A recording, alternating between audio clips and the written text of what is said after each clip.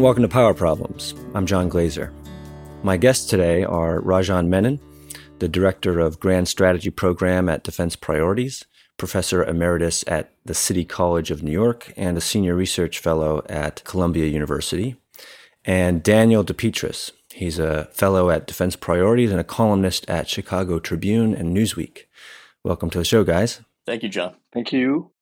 First, I want to ask you to give us a sense of where Russia is at in the Ukraine war. It's been widely noted that Russian military performance against Ukraine has been poor, really well below what experts expected, and that this war has cost Putin and his regime mightily.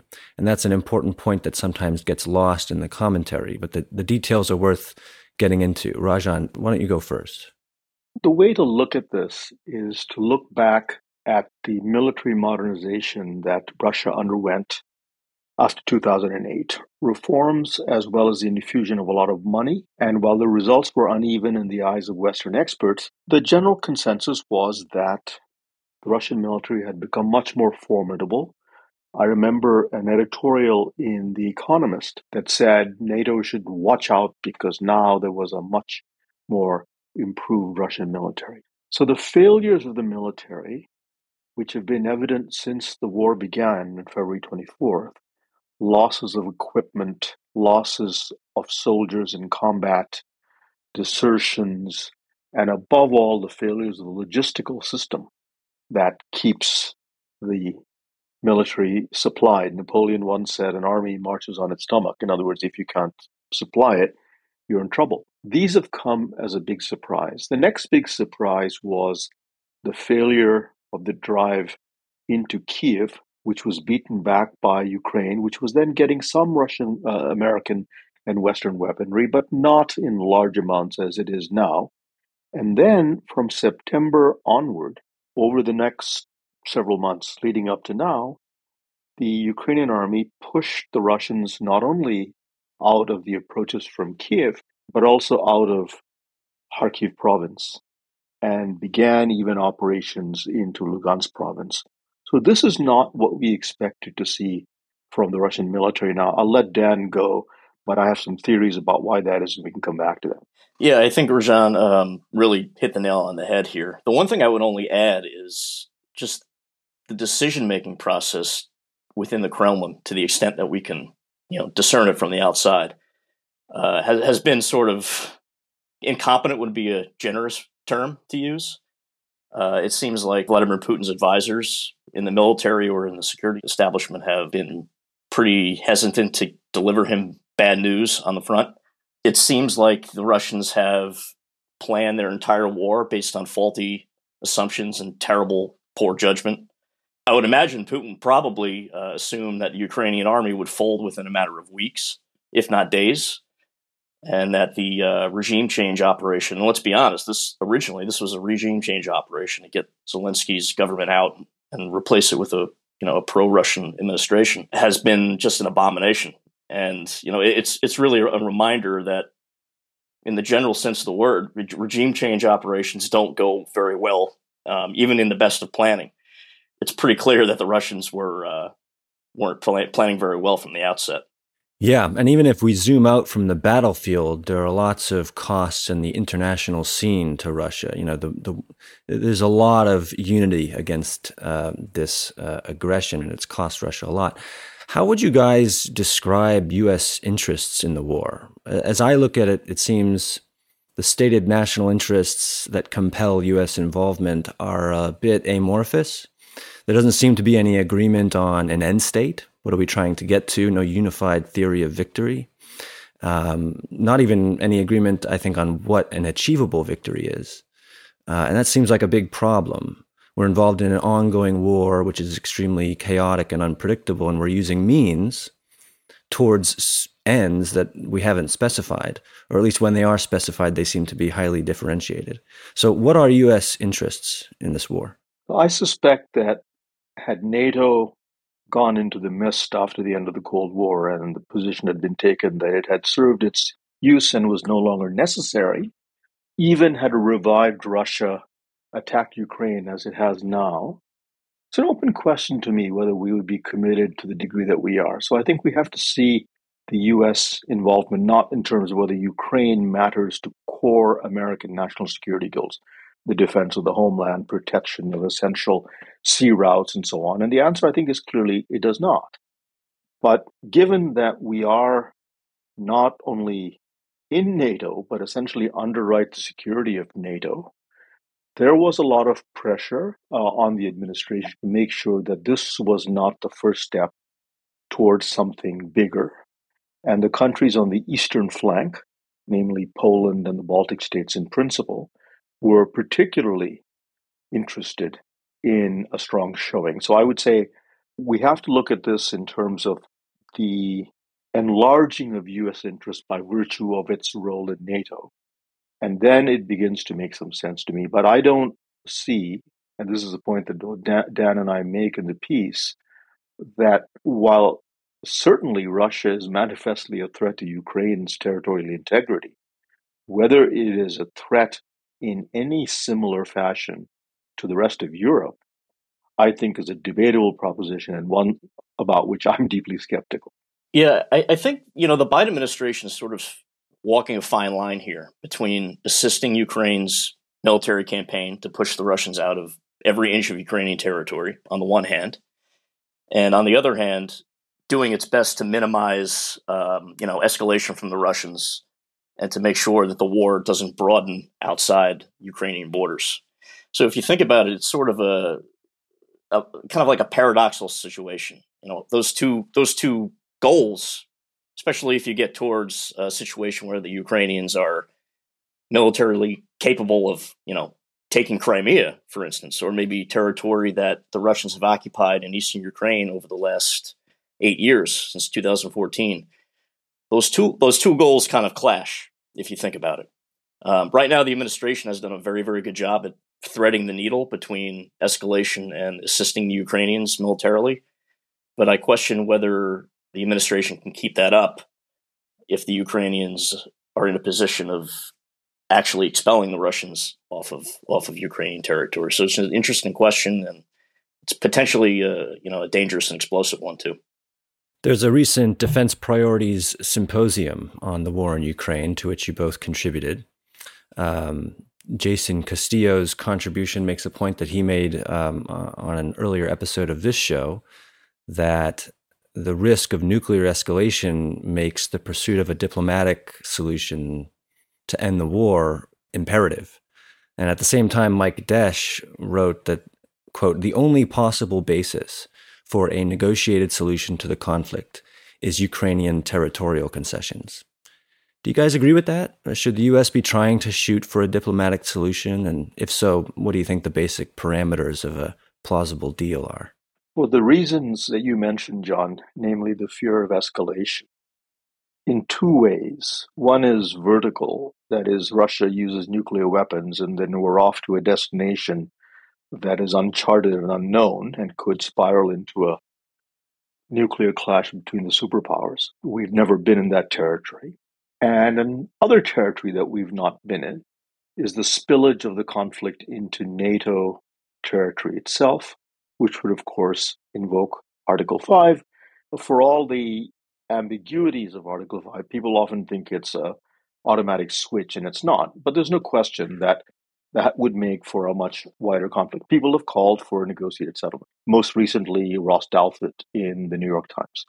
The problem with wanting a settlement, of course, everybody wants the war to end. If you go to Ukraine, as I have twice now, and you see the destruction, nobody could come back and say, I wish the war would continue.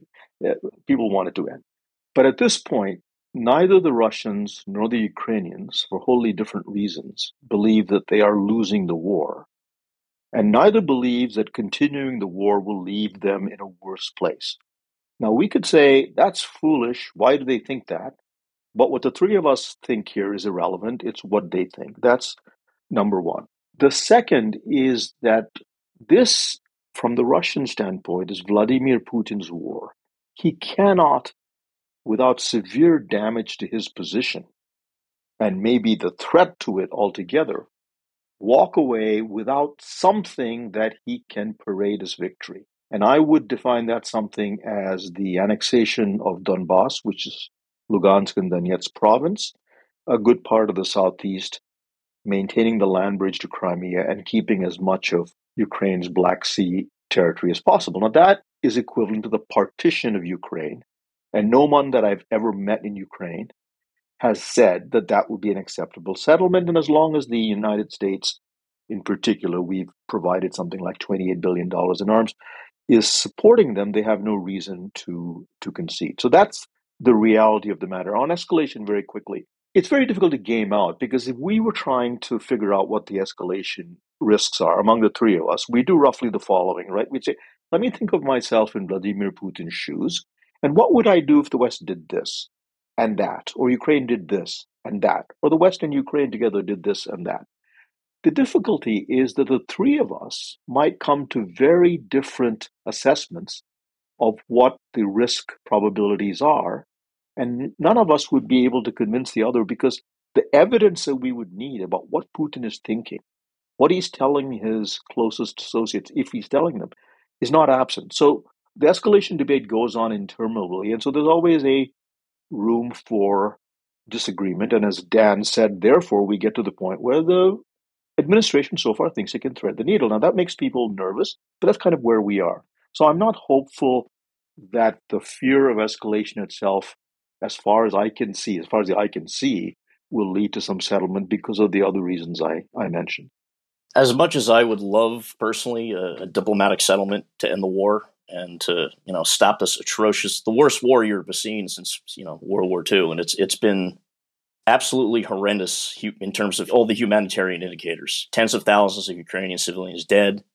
You have, I think, over 14 million people have left their homes in less than a year. I mean, this is a gigantic humanitarian emergency. So, Raj and I are extremely supportive of getting this war done and over with as soon as possibly can, as is everybody I've spoken to personally. But we have to look at the dynamics here and the psychology of the combatants. And I think Raj kind of hit the nail on the head, because right now the Russians and the Ukrainians are in no position whatsoever to negotiate anything. The one thing they negotiate right now is prisoner exchanges. And maybe, we had the breakthrough on the wheat and the grain moving out of Ukrainian ports over the summer, courtesy of the United Nations, which was actually a very, very significant agreement. But in terms of actually stopping the fighting, there's no indication that I can see that either side is willing to even sit down at the table, let alone begin a substantive discussion about how to end this.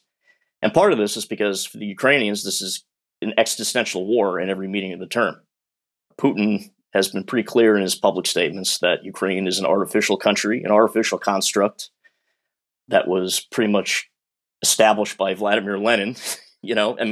This is sort of, Ukraine is not an independent sovereign state in Putin's mind. And, Zelensky and his administration, and even Zelensky's opponents in the Ukrainian political system, if they're united on one thing, it's expelling all the Russians out of every single inch of Ukrainian territory. And unless that changes, we're not going to get any settlement talks whatsoever. So as much as I appreciate that discussion, it's sort of kind of, irrelevant at this stage of the fight. The one move the United States could take to possibly push the Ukrainians to the table is to cut off military assistance and economic assistance. But there's nobody in this room here that thinks that's a remotely plausible idea, especially at the current political atmosphere in DC right now. So, unfortunately, we're in a situation where this war could go on for quite a long time, months, certainly years, possibly. It's an unfortunate situation, but that's where we are. To add to what Dan has said, with which I agree, Putin has made the settlement now much more difficult. I mean, if we assume a settlement, each gives something, and maybe one side gives a little more, depending on the condition of the battlefield. Recall that Putin, was it July? I can't quite remember, had a referendum in 4 provinces, Donetsk, Lugansk, Zaporozhye, and Kherson. And he said, there's been an overwhelming decision by these people that they want to join Russia, surprise, surprise, and that they are now constitutionally part of the Russian Federation. Now think about this. If he were to make territorial concessions, he would no longer just be giving up territory that Russia occupies in a foreign country, in Ukraine. He would be giving up what, by his own definition, is Russian territory. He's got the Russian Orthodox Church behind this. He has presented this and as an existential threat. And so he has put himself in a position where, short of outright defeat, his room for maneuver is very, very limited. Now, the idea that Ukraine should concede to these territorial losses, that is, these four provinces, is a non starter in Ukraine because of the partition problem that I mentioned. And so that's where we are. The interesting thing to see will be, and I don't expect this to happen, I'm in the camp that doesn't think this will happen. Let's assume there's a big Russian mobilization and another one and a big Russian advance, and Ukraine is in great difficulty. At that point, I think for all the talk in the West about how we'll stand by Ukraine till the very end, there will be pressure to settle. But I don't see that happening. And so I come back to the view that I hear expressed in Ukraine over and over again. We could be in this for 2 more years, and we have no choice because for the Russians, the loss of the war doesn't mean the loss of their country. For us, it does. With respect to the prospect of a prolonged, dragged out conflict, there was a New York Times op-ed recently by Christopher Caldwell that basically said, look, the war is now one of attrition. Each side is kind of stuck in their trenches, sometimes literally in some cases, and that this kind of conflict is really a test to see which side can outlast the other. And Caldwell says, despite how costly this has been for Moscow, Russia has the advantage in the waiting game. And so he says both sides have an incentive to talk and that the U.S. should therefore push that. Do you guys not buy that logic of the dynamics and how pushing negotiations down the line might advantage Russia? So I saw that piece, and I don't agree with it. I mean, I think one of the points that Caldwell makes, and correct me if I'm wrong, either of you or both of you, is that there would be a settlement, but the West is not exerting enough pressure. Now, that presumes that there is a significant number of people in the Western camp, that is, a sufficient number of countries, including the US, that really is of a mind somehow to press Ukraine. And there isn't, for the reason that so far the Ukrainians have done much better than expected. And so the belief is that they'll continue to do so. Now, on Caldwell's point about the numbers will win in the end, because that's essentially what he's saying, it's quite possible that you could have a much larger Russian army. So in September, Putin had a call-up of 300,000. My understanding is about 150,000 of those have been sent to the field, pretty hastily trained. But they are losing significant numbers of people. Ukraine is losing too, but the Russians are losing significant number of people. So what the net addition is remains an open question. Then on top of that, a bigger force is a better force only if there's better generalship, better training, and better supply. So I think the jury is out so far on whether bigger is better. And let me add that this puts a burden on Ukraine because in order to sustain Western support, it has to not every week, but every few months demonstrate that it can in fact prevail. So there's pressure on Ukraine as well, no question. But I would hesitate to say at this point that the war is a battle of attrition because, we're only about 2 months into the attrition phase of this, and this could change fairly quickly. And it's certainly not been a war of attrition anywhere like World War I, right? It's a 2 or 3 month war of attrition is not really a war of attrition that brings a country to its knees. Neither country's in that position. Personally, I've gotten to the point where I am not going to predict one way or the other how this war is going to turn out because we've had about 10, 15 predictions over the last 12 months, and about 95% of them have been wrong. Full of honesty, I was one of those people who thought the Ukrainian army didn't have a chance in the beginning. And, some military analysts in D.C., and in fact, the Central Intelligence Agency and the U.S. intelligence community writ large felt the same way. I remember, I think it was a piece in the Washington Post before the war began that said, the Ukrainians would basically fold within days. And clearly that hasn't been the case. And Ukrainian defenses have been formidable. They've been innovative on the battlefield. The leadership has been tremendous, especially when you consider the Russian military leadership, which has been horrendous, charitably putting it. So I'm one of those people that will, monitor the ground every day where the front lines are.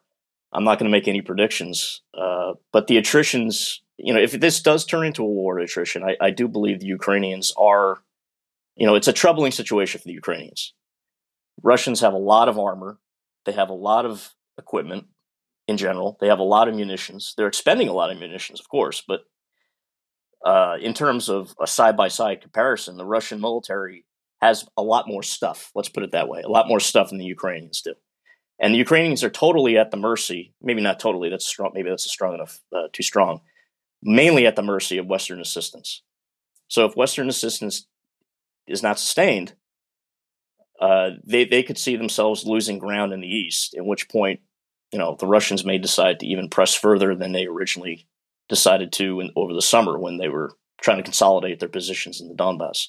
So we'll see. I mean, whenever I get asked this question, I just say we'll see, because predictions are, as we've seen, the predictions have been all over the place, and most of them have been wrong. Another point from that symposium that's worth voicing here is Stephen Wertheim's argument that one risk of our Ukraine policy is that we further cement the idea that the United States will come to the rescue and be the security provider of first resort in potential future conflicts to come, outside of Ukraine, possibly outside of Europe. Do you guys see a risk there? I mean, I generally agree with what Stephen says, but I don't think the Ukraine war per se has added anything to that general sense that's prevalent in the United States, that it must be the guarantor not only of European security, but of keeping the sea lanes open, the guarantor of security to the other two major centers of capitalist power in the world, namely Japan and South Korea. So I don't know that the Ukraine war ramps that up. Let's assume that the Ukraine war is concluded. I think the default position will be that the United States wants to maintain a kind of Pax Americana. It doesn't control everything everywhere, but it does so much more than any other country. So the residual value of the Ukraine war in hyping up Pax Americana and taking it to some other level, I think, I question. I should also say one thing. I think Dan makes a very good point about prediction, right?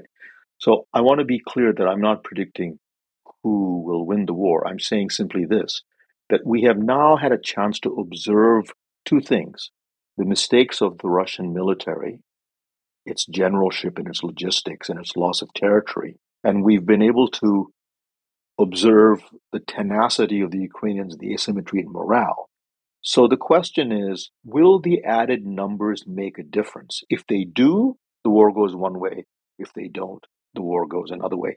I'm skeptical that the bigger numbers will translate into military power. But that's different from being a prediction. I think for many in Europe, the war in Ukraine has sort of reinforced the belief that what they've had for decades since World War II, that the U.S. is the predominant power and that they need U.S. power and U.S. forward deployments to safeguard European security. We may argue, as Raj and I do in the piece, that is completely wrong and that the conclusion is actually the opposite. But within many European capitals, that is the predominant conclusion of the war. And in some ways, it took a war. It took Europe's largest war in 80 years for European defense budgets to start gradually going up. Germany, as we all know, Germany has pledged, an additional $100 billion to their much depleted military. Where that is, the status of that, the implementation has been spotty, to say the least. But it tells you a lot that it took an incredibly violent event in international relations for Europe to actually wake up and get its own house in order in terms of their military-industrial complex and their defense budgets. So, John, this is what troubles me, by the way. So, on Wertheim's point, let's assume that he's 100% right. But that doesn't answer the question, what do we do now? Do we cut off arms to Ukraine? To say that this is going to lead to a result that won't be a good one from his perspective avoids the question of, well, what should we do then? And nobody really has a good answer for that, because if you say, well, we should coerce Ukraine into negotiating, that's not going to happen. Just to come back to the point that Dan made, I think the unfortunate conclusion drawn from this war is that Russia doesn't threaten just Ukraine; it threatens all of Europe. This is an army that's bogged down in the Donbass, two provinces of Ukraine, and it's going to fight its way to Poland, let alone to Germany. And then, of course, there are the economic numbers, right? So let's look at current dollars, and let's use the EU roughly as a proxy for European NATO. 7.2 trillion is the GDP of the EU. Russia's is 1.8 trillion. Now, friends of mine like Mike Kaufman say, no, you can't use current GDP. You've got to use PPP, purchasing power parity. What can each currency buy on its home market? So Russia's in PPP is 5.4, and Germany's alone is 4.9. So and if you look at patents, for example, as a proxy for technological advancement, right? So the EU's patent numbers are something like 108,000, 109,000 close to last year. Russia's is 23,000. So whatever reason there is for Europe's unwillingness to marshal an autonomous defense, whether in NATO or outside of NATO, I think it's impossible to make the argument that what's stopping them is the lack of means. Just to jump on that point, I mean, the balance of power right now is pretty heavily in Europe's favor in terms of, all the economic, military, and demographic indicators that Raja mentioned. I'll only point out that it's even more favorable to the Europeans now than it was a year ago. The Russians are losing 200,000 men. A lot of those men are of working age, which, in peacetime, they would be productive members of society contributing to the economy. The sanctions, the Western-led sanctions, have been cutting off high technology exports to the Russian market, which will in turn lower Russia's already abysmal rankings in terms of technology. So, if anything, this war has gotten to the point where the Russians are even a weaker military power today than they were 12 months ago, courtesy of the Ukrainians and courtesy of Western military support. So Dan brings up a good point, and the thesis of a peace and foreign policy that you guys co-authored and that we've referenced several times without me introducing it. But leading up to the war in Ukraine, there had been a long debate about burden sharing, about whether it was time for the U.S. to back away from its traditional post-war role of being Europe's protector. And one of the arguments against that has been Russia and its malign intentions, particularly in Eastern Europe. And now those people see Russia's invasion and war in Ukraine and see their views confirmed, see Russia as a major threat, and Europe needs American military management. Others, and your peace and foreign policy is a good example of this, they say Russia's poor performance is actually confirmation of the restraint view that we needn't protect Europe. Explain why you think the Ukraine war proves the point that the United States can phase out of its post-war role in Europe. As much as Dan and I would like to see a change, I wouldn't put a lot of money on it. And for two reasons, one of which we've mentioned, but I'll just flag it again. That is the conclusion that's been drawn from the war. It's not that Russia is not a threat. It's that Russia is even a bigger threat than we thought. And the Ukrainians themselves have added to this narrative by saying, we're not just defending our country, we're defending all of European civilization and so on. Now, take that even as maybe wartime rhetoric, but I think there's a belief in this. And if you look at people like Mike McFaul or Ann Applebaum or Tim Snyder, there are prominent voices that buy into this. But there's another problem. The expansion of NATO post-Cold War has shifted the gravity away from the Macrons of this world, who didn't have much traction to begin with. And this ambivalence about NATO goes back to de Gaulle, at least, right? Toward the Poles, the Balts, the Romanians, and others who absolutely want an American-led NATO reinforced by a substantial American presence, as do the Brits. So the deck is stacked, as it were, against Macron. And as we say in the piece, we ourselves, while we want the Europeans to do more, want to be the security provider of Europe, because that, in a sense, is part of what makes for Pax Americana. So there's a weird kind of what psychologists would call kind of codependence at work here. And I don't think it'll be untangled by any therapist anytime soon. I use the analogy where the United States is like the parent who scolds the child for not eating his carrots, but then leaves cookies on the table. That's essentially what we're doing with the Europeans. Is we complain, and John, you hit on this immediately, and it's a good point. And it has to be reiterated.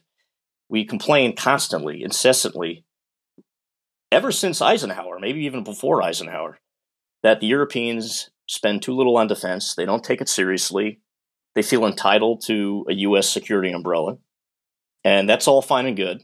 I remember Trump giving a million speeches and comments about how the European defense budgets are paltry and that they need to step up and do more in their neighborhood. But at the same time, we want all those contributions to remain under the NATO umbrella. And what is NATO in the base fact of it is NATO is the United States military. You take the United States military out of NATO, and I think it's safe to say that NATO would be maybe not a paper tiger, but a far less formidable military defensive alliance than it would be if the United States continued to be the backbone of the alliance. So it's sort of a strange situation where we're complaining on the one hand, then on the other hand, we complain also if the Europeans even make one move towards strategic autonomy in the defense realm. So we are the chief enablers, I think, in this situation. So is Europe ready? I mean, this might require some speculation on your part, but how ready is Europe for America to extricate itself in the politically implausible scenario that happens sometime soon? Would there need to be a phase-out period as they procure new weapon systems and become more independent? I don't think, I won't speak for Dan, but I think the logic of our piece is not to suggest that tomorrow suddenly this happened.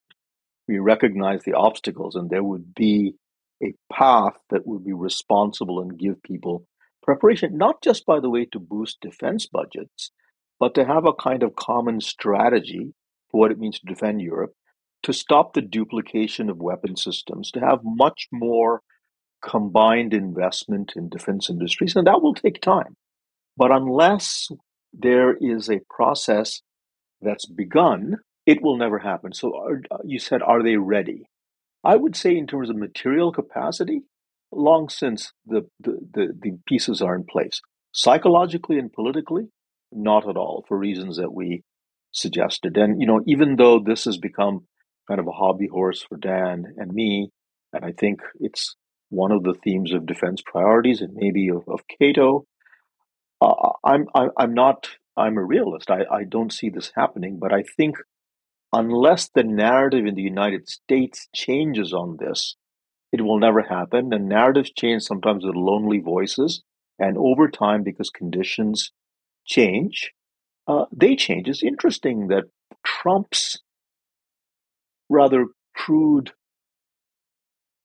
argument that the Allies were fleecing us, if you go outside the Beltway or certainly the Washington-Boston corridor and talk to people in Oklahoma or Houston, two places I was last year, the idea that we should do less and others should do more intuitively sells, right?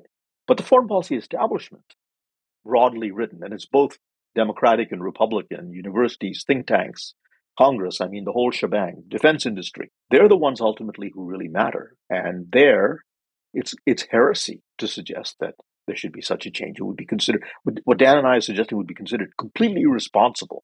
How could you say this, especially at a time like this, would be more or less the response. Dan, how could you say this? Yeah, I mean, look, NATO is a sacred cow in DC, right? I mean, it's one of those agenda items similar to denuclearization of North Korea or, the removal of Bashar al-Assad from Syria. It's one of those very sacred cows that even if you challenge, even on the fringes, challenge the concept, the operable concept that has existed in foreign policy circles for the last, ever since NATO was established in 1949, you're sort of branded as irresponsible or, a pro-Russian, bot or doing the bidding of the Kremlin. And all Raj and I are saying is that we need to begin the discussion. It will take a long time. But it's not a matter of material or wealth. The Europeans have material; they have the wealth. The EU's economy as a whole is about the same size as the American economy, so they have the prerequisites to do this. It's just a matter of political will, and I don't know how you fast track that. It's hard to measure political will as a political scientist. How do you do that? But the trick here is just to begin the discussion. It may take a decade, it may take longer, but right now, the status quo, in my humble opinion, is not fair to the United States, and quite frankly, it doesn't do the Europeans any favors either. I will also add just this, John. Let's speculate wildly for a moment. The one event that I could see as calling into question the continued relevance of NATO would be, as a result of this war, the complete disintegration of the Russian Federation. I think that is not likely to happen. And unlike people who want it to happen, I don't, because there's an assumption that if it happens, what awaits us is either some form of stability that's authoritarian but much more benign, or democracy.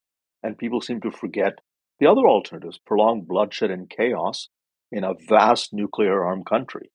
But short of that, as long as Russia is there in some form, simply by virtue of how large it is, right, and the legacy of the Cold War and what it's given in Ukraine now, I think that the argument of people like Dan and myself has become even less plausible as something that would be embraced by the powers that be. And we are not the powers that be, we're the powers that not be.